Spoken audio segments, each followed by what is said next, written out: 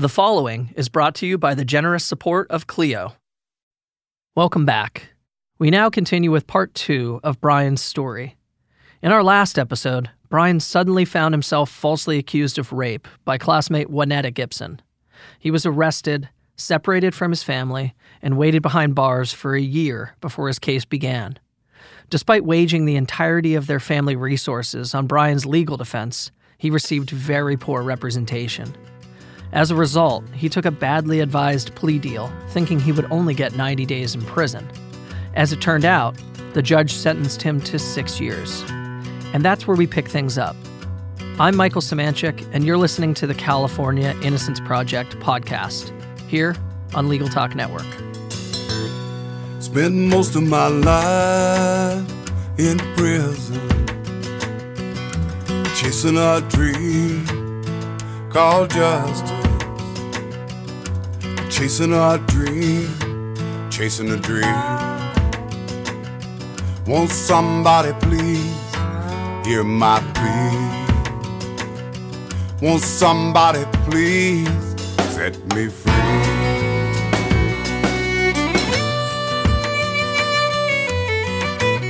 Brian Banks was behind bars trying to appeal his sentence.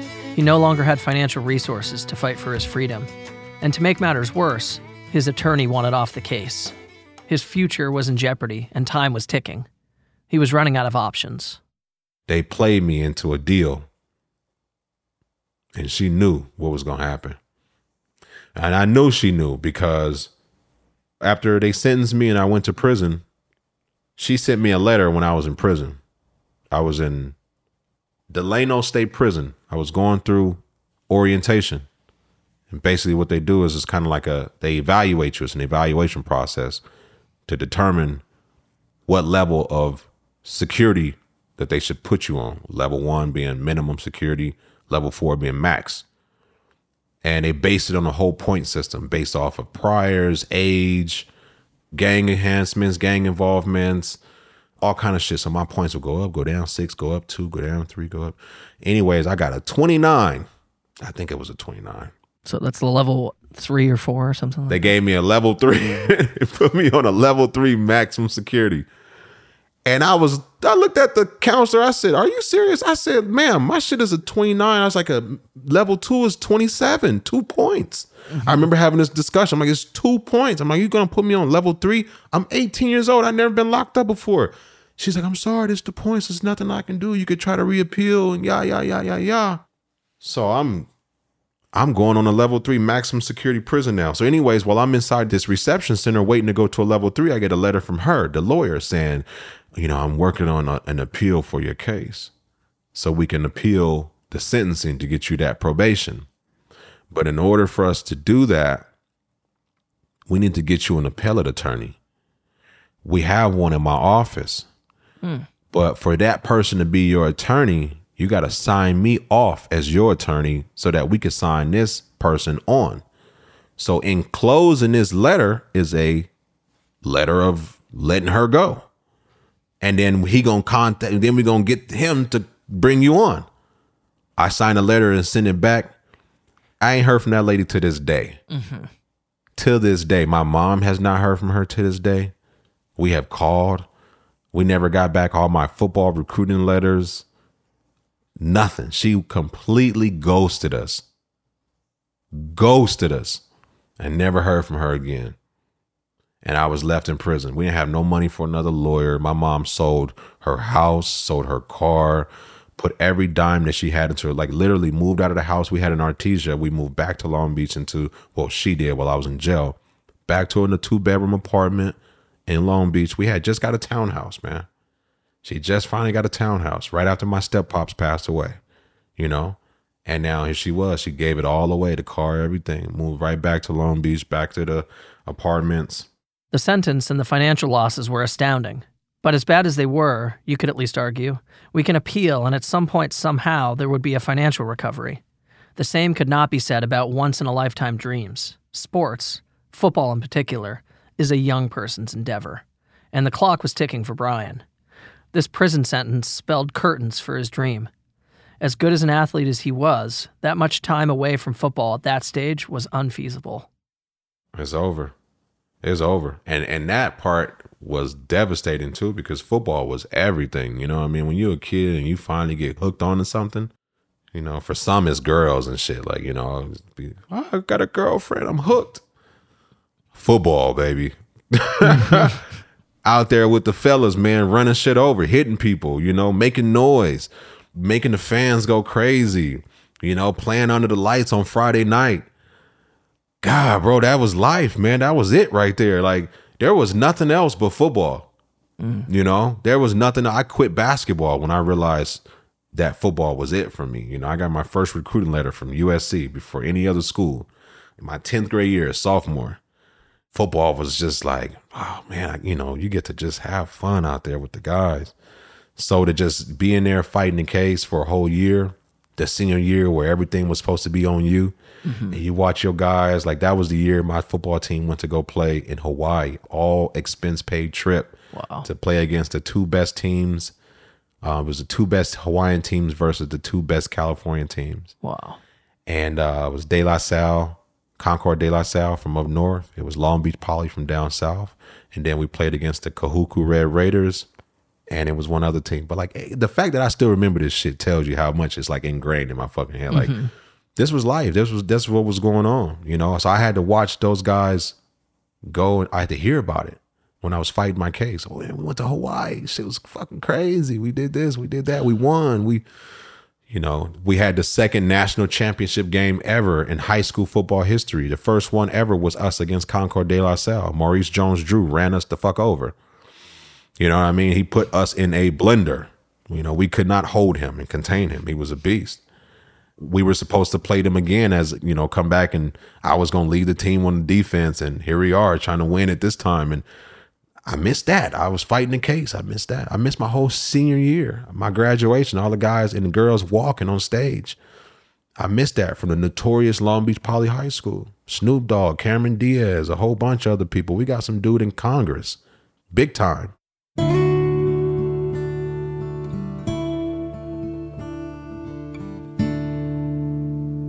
As you can hear, Brian missed out on a lot. Incredible once-in-a-lifetime events that were taken from him because someone decided to lie. How difficult that must have been to be falsely accused and watch everything you were supposed to be part of, everything you worked so hard for, pass you by. And all the meanwhile, you were forced to live in horrendous conditions, suffering, surrounded by the country's most violent and dangerous people. And the strip is different between juvenile hall and prison. Juvenile hall, they strip you down to your boxers. You don't get completely naked. You put your clothes off. You got your boxers. You take your two thumbs. You go around the waistband of your boxers to show that you don't have nothing. And that's it. I got there. I had never been in a real strip search like that before. They strip you down naked. They left us in a cell of about 100 and some guys in a cell naked. Jeez. For hours while they pull out one guy alphabetical order to process you. And after you get processed, as you walk out to go get processed, they give you a bedroll. Inside that bedroll is some clothes that you can put on. So you Banks, you come out of this shit naked. Somebody, another inmate throw you a bedroll. Ain't no morals, man. That shit's out the door, bro. Codes of ethics, morals, you know, being degraded, humiliation, you know, not even treated like a human being or even a man. You know what I mean? Like, it's just many instances of stuff like that. Like, before you even get to the fights and the riots and the stabbings, it's the living conditions, man, where you're just like, you don't know if you're going to make it out based off that alone. Right. You know, not the guys, the criminals, the killers. That's a whole nother side of it too. But just surviving the living conditions of jail, surviving the demoralization of the human spirit. You keep thinking about that every moment of the day until the day you get out of there. I'm not even supposed to be here. Like, you just keep seeing shit. You keep dealing with shit. You keep having riots. You get into fights. And you're just like, I shouldn't even be here, man. But you got to deal with it. You start taking on the racist rules and regulations of California state prisons of don't talk to white people, don't talk to Mexicans, don't eat with them, don't play basketball or any sports with them, don't communicate or trade. And if they step over those boundaries, then you got to fuck them up or we're going to fuck you up.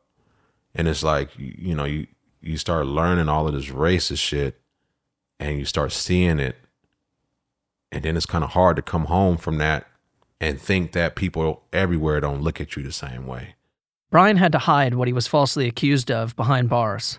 Prison is an extremely dangerous place for people accused of rape. But given that his case was so high profile, it was simply not going to be possible. It may have been divine intervention, but for some reason, even though things were out in the open, his alleged crimes were never acted upon by those who wished to do him harm. In juvenile hall, everybody knows what everybody's in there for. The juvenile hall guard carries a clipboard with everybody's name and your case right next to it. And they just sit the board around and you go walk up to it, look at it, and then he's in here for this, whatever, right? When I got locked up, my story hit the news. So a lot of people were familiar with me when I came in there, the football player from Poly. So those guys in juvenile hall knew, but the rules in the halls were different. Like you could be in there for whatever, so long as it wasn't something that everybody decided to gang up on you for. Like if you're in there for rape, it's like, oh, that motherfucker's in here for rape, but he's also fucking hella weird. Let's beat his ass. You know what I mean? Like it was more for you being weird than it was for you being what they're saying you're in there for. Once you get to prison, now it matters what you're in there for. So your paperwork got to be clean. Clean meaning no rape, no molestations, no baby abuse. And depending on physical abuse to a woman, depending on the situation, they're going to tear your ass up for that too. But women and children is kind of that. Snitching too. Don't snitch, obviously. If you got snitching on your record, that may be worse than anything. So snitching, any sexual assault cases, any cases involving kids or women is subject to you getting fucked up in there or losing your life in there. For me, it was different because the politics are run differently by the races that are in there. So, like I said, everything is racially divided. How things are governed are also racially divided as well. And each race deals with things differently. So for Hispanics and whites, you probably won't get past reception release before somebody asking you for your paperwork. You got to pull that shit out right then and there, right, and show what you in there for, like now. And if it's bad, it's going to be bad for you. For blacks, unless you don't have a super high profile case, and unless you're not a known, respected type of gang member or somebody with some kind of clout, you can pretty much get under the radar, kind of like, don't ask, don't tell, unless you bring attention to yourself. So when I was in there, if anybody ever asked me what I was in there for, I told them I was in there for home invasion. I took the rap for one of my homeboys that broke into somebody's house we knew. And the guy always knew that we hung out together. So when he called the police on both of us. And I took the rap for the homie. That's how they gave me 6 years. Nobody ever questioned it. Damn. One time. So it's crazy. When I went to Chino, back to that first prison visit, I swear to you, there were many moments when I was incarcerated where I truly felt that there was a higher being or a higher force that was protecting me.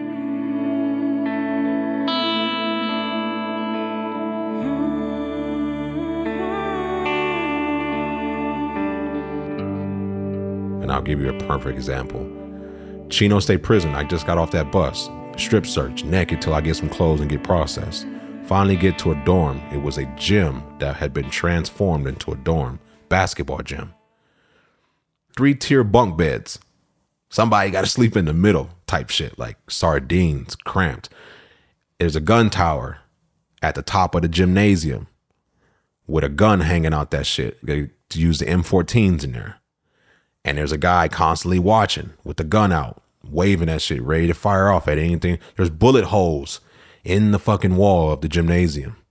There's a red line on the wall with big red writing that says there will be no warning shots. It's real, right? I'm in there and I had just got in there maybe 5 minutes. They'd send me to a bunk bed. I got lucky and got a 2-story bunk bed. I'm unraveling my bedroll. I'm trying to make my little bunk bed. And some dude walks up to me that I had never met before. Black guy. It's like, what's up, homie? I'm like, what's going on? And he like, you Brian Banks, right? I was like, oh shit.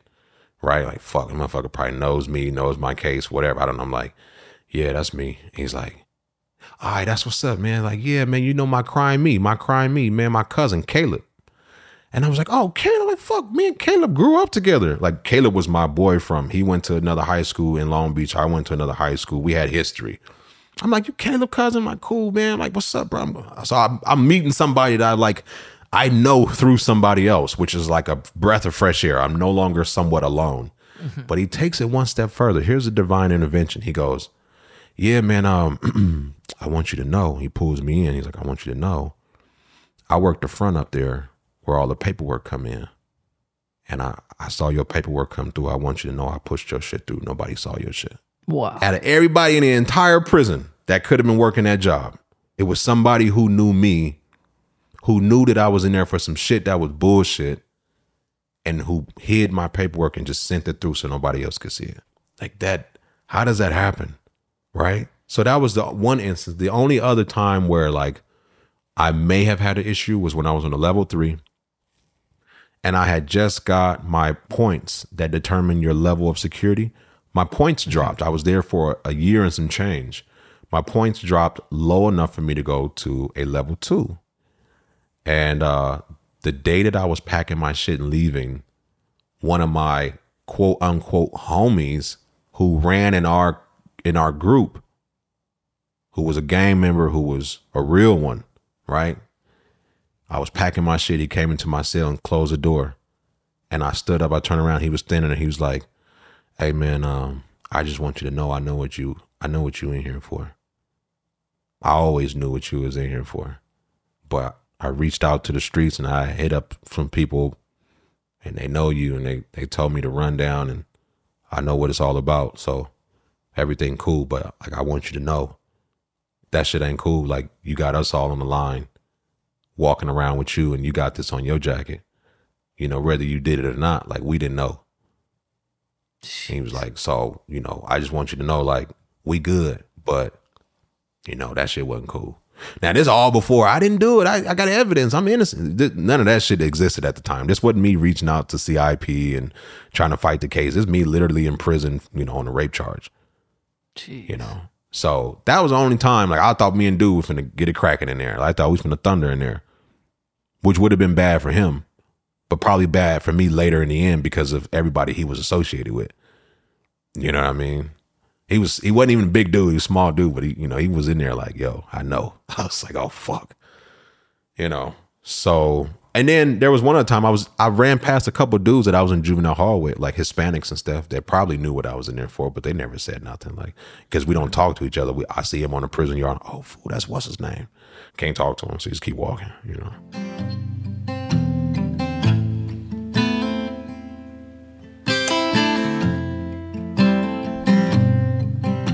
Brian would eventually serve his time and get out of prison. He tried to get his football career and education going again, but because he was out on parole and a registered sex offender, the obstacles would be too great. He struggled to re-enter society, and but for some very important women in his life, his mom and his girlfriend, Brian believes he would have been living on the streets. Parole is a different monster. And that's more of a psychological thing. It's also physical because you're limited, but it's more of a psychological thing. But I paroled August 29th, 2007, 22 years old. I spent my 17th, 18th, 19th, 20th, 21st, and 22nd birthday incarcerated. Get home at 22. They put me on parole. But initially the parole wasn't as strict as it ended up being. I was a registered sex offender, so I had to register wherever I lived, but I didn't have any monitoring devices, and I didn't have any restrictions as far as where I could sleep, like whose house I could stay over at or shit like that. Like they didn't know what I was doing because I didn't have a monitoring on me. So I got out of prison on that day. I believe it was a Wednesday, and I had enrolled into Long Beach City College prior to even getting out of jail, so that the paperwork had processed and I'd be able to jump right in and play some football too, because I had sent a letter to my old high school football coach, Jerry Jaso. Great guy, amazing guy. Jerry Jaso, who was supposed to have this coaching tenure that would take him to a D1, potentially NFL career as a coach. Couple bad turns. I'm not sure what exactly happened. That's that man's life. But it took him to coaching at Long Beach City College, a junior college. Great coach, legendary coach in Long Beach. I sent him a letter getting out saying, hey, man, I'm trying to enroll into Long Beach City College, and I'm hoping that I can come play football. And he hit me back like, boy, yeah, let's go. Like, he was like, we could use you. We love you. I'd love to have you on the team out here. I'll help you get enrolled in school. So he helped me through the process, sent me paperwork, sent me playbooks. He was sending me plays. And when I was in prison, I was already looking at the book. Wow. Yeah, man, it was crazy. So I get out on a Wednesday, I believe, that Friday or Saturday, whatever. I had a game, like a few days out of prison. I was running fools the fuck over. I was playing like I had no reserve, man. Like fresh out of jail, no fear, a lot of rage up in there. Mm-hmm. Bro, I was out there practicing, working out in the jail, getting ready to work, like to play. Pull ups and shit. I was getting ready, man. I got out there and I was on kickoff just going wild, just torpedoing fools. Anyways. Wow. So I got a chance to play football when I got out, man. It was crazy. Like I was like, oh my God, I'm back in pads. I'm playing ball. Maybe this, maybe the worst is behind me. You know what I mean? Maybe the worst is behind me. And about a month or two, I can't really tell you how long later, I had got a new parole officer, and the parole office changed from Long Beach to Compton. And then we got this mandatory meeting that they called me in for. And I go in there, and it wasn't a one-on-one meeting like they normally are. It was like 15, 20 guys inside the same room. So I'm like, what kind of fucking, parole group meeting is this? And we're all waiting. I didn't know who's what. Nobody asking questions like, hey, who are you? Who are you? We're just quiet, prison style. You don't ask questions. The dude walks in and says, everybody in this room is a sex offender. And per the new law of California, state of California, every 290 registrant must wear a GPS tracking device on their ankle for the duration of their parole sentence. I had just started parole. They gave me a mandatory maximum of 5 years on parole. I was about a month or so into parole. That man put the biggest GPS tracking device on my leg, and that was it. I couldn't leave LA County. I had a curfew. I couldn't play football because that thing could get ripped off or damaged. I could go to jail if it gets tampered with. I couldn't take baths. I don't take baths anyway, but I couldn't take baths or get into swimming pools or anything that submerged the device. But it was over. Football was over. Couldn't play. Yeah. So I couldn't play. I stopped going to school. It was a fuck school too. When am I here? Like I just did 5 years in prison. I look like going to JC right now. Like I need to get a job. I need to work. I got to get some money. I got to figure out my life. No one's taking care of me out here. So football was out. School was out. Finished one semester. That was it. But, grades were horrible because I stopped going. And parole got hella strict. It's got real strict for me, man. That's when it was just like the parole officer was just, it's crazy, man. He was the most hateful guy. Like he'd walk into the house and just make my whole family uncomfortable. My mom felt like she was on parole when he'd walk in the house. It was tough. Parole was really tough psychologically too, because, for me, having, being a registered sex offender, you move into my neighborhood, you live in my neighborhood, you want to know what sex offenders in there, I'm going to pop up on that website, and it's crazy because you would think that the fear was me walking down the street and people being afraid of me. And the real fear was me walking down the street afraid that somebody may recognize me from the website. Mm-hmm. It got really dark again, which takes a lot of mental gymnastics to maneuver through. But I did. I've best that I could. Met this girl within a couple months of being out, and we started dating and got serious real fast, and she had like a studio apartment in Hawthorne. I ended up moving in there with her and getting approved by parole to live in Hawthorne. If it wasn't for her and, my mom helping out, I would be on the streets homeless, bro. Couldn't find work, couldn't find a job. Nobody wanted to hire me. I'd be interviews, they were ready to hire me in a heartbeat. Like, woo, man, you got everything we need. We love it. God, one more question. Any priors? You ever been locked up? And not only have I, but it was for rape. I'm currently on parole. I'm a registered sex offender. I got this GPS tracking device on my ankle. I got a parole officer that's going to want to check in with you every now and then to make sure I'm doing okay. And I didn't get to go to college because I spent the fundamental stages of adulthood in prison. But you want to hire me? It's a no. Hell no. Right. So many other people we could hire. Why would we hire you? So in the 5-year span of parole, I had 2 real jobs and 1 under the table job.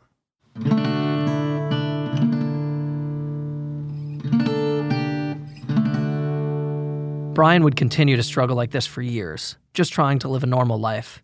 Eventually, though, an opportunity would come by, one that would offer him the chance to clear his name once and for all, but it would be very risky. But by that time, Brian had enough. He wanted his life back, and so he was willing to risk everything, including going back to prison. And you'll never guess who was presenting this opportunity. And that's what we'll hear about next time when we continue Brian's story in part 3.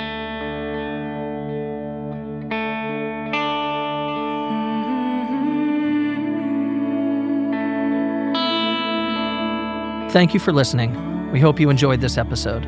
Produced and written by Lawrence Coletti. Audio engineering by Adam Lockwood.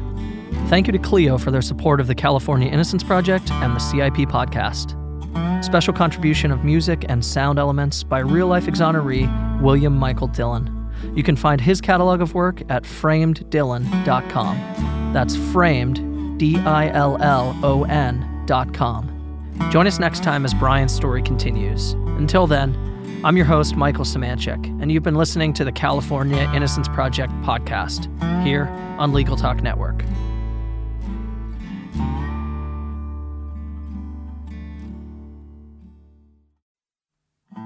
The California Innocence Project receives thousands of requests for help each year.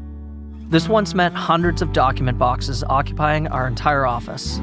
Finding case details was nearly impossible, and with an ever-increasing client list, we had to make a change, and fast. After researching our options, we found the perfect solution in Clio and have never looked back. In a matter of weeks, we moved all our files securely to Clio. In addition to reclaiming office space, Clio enhanced our ability to swiftly locate and update client files, as well as effectively collaborate as a team. See how Clio can help your team accomplish its mission by going to Clio.com. That's CLIO.com.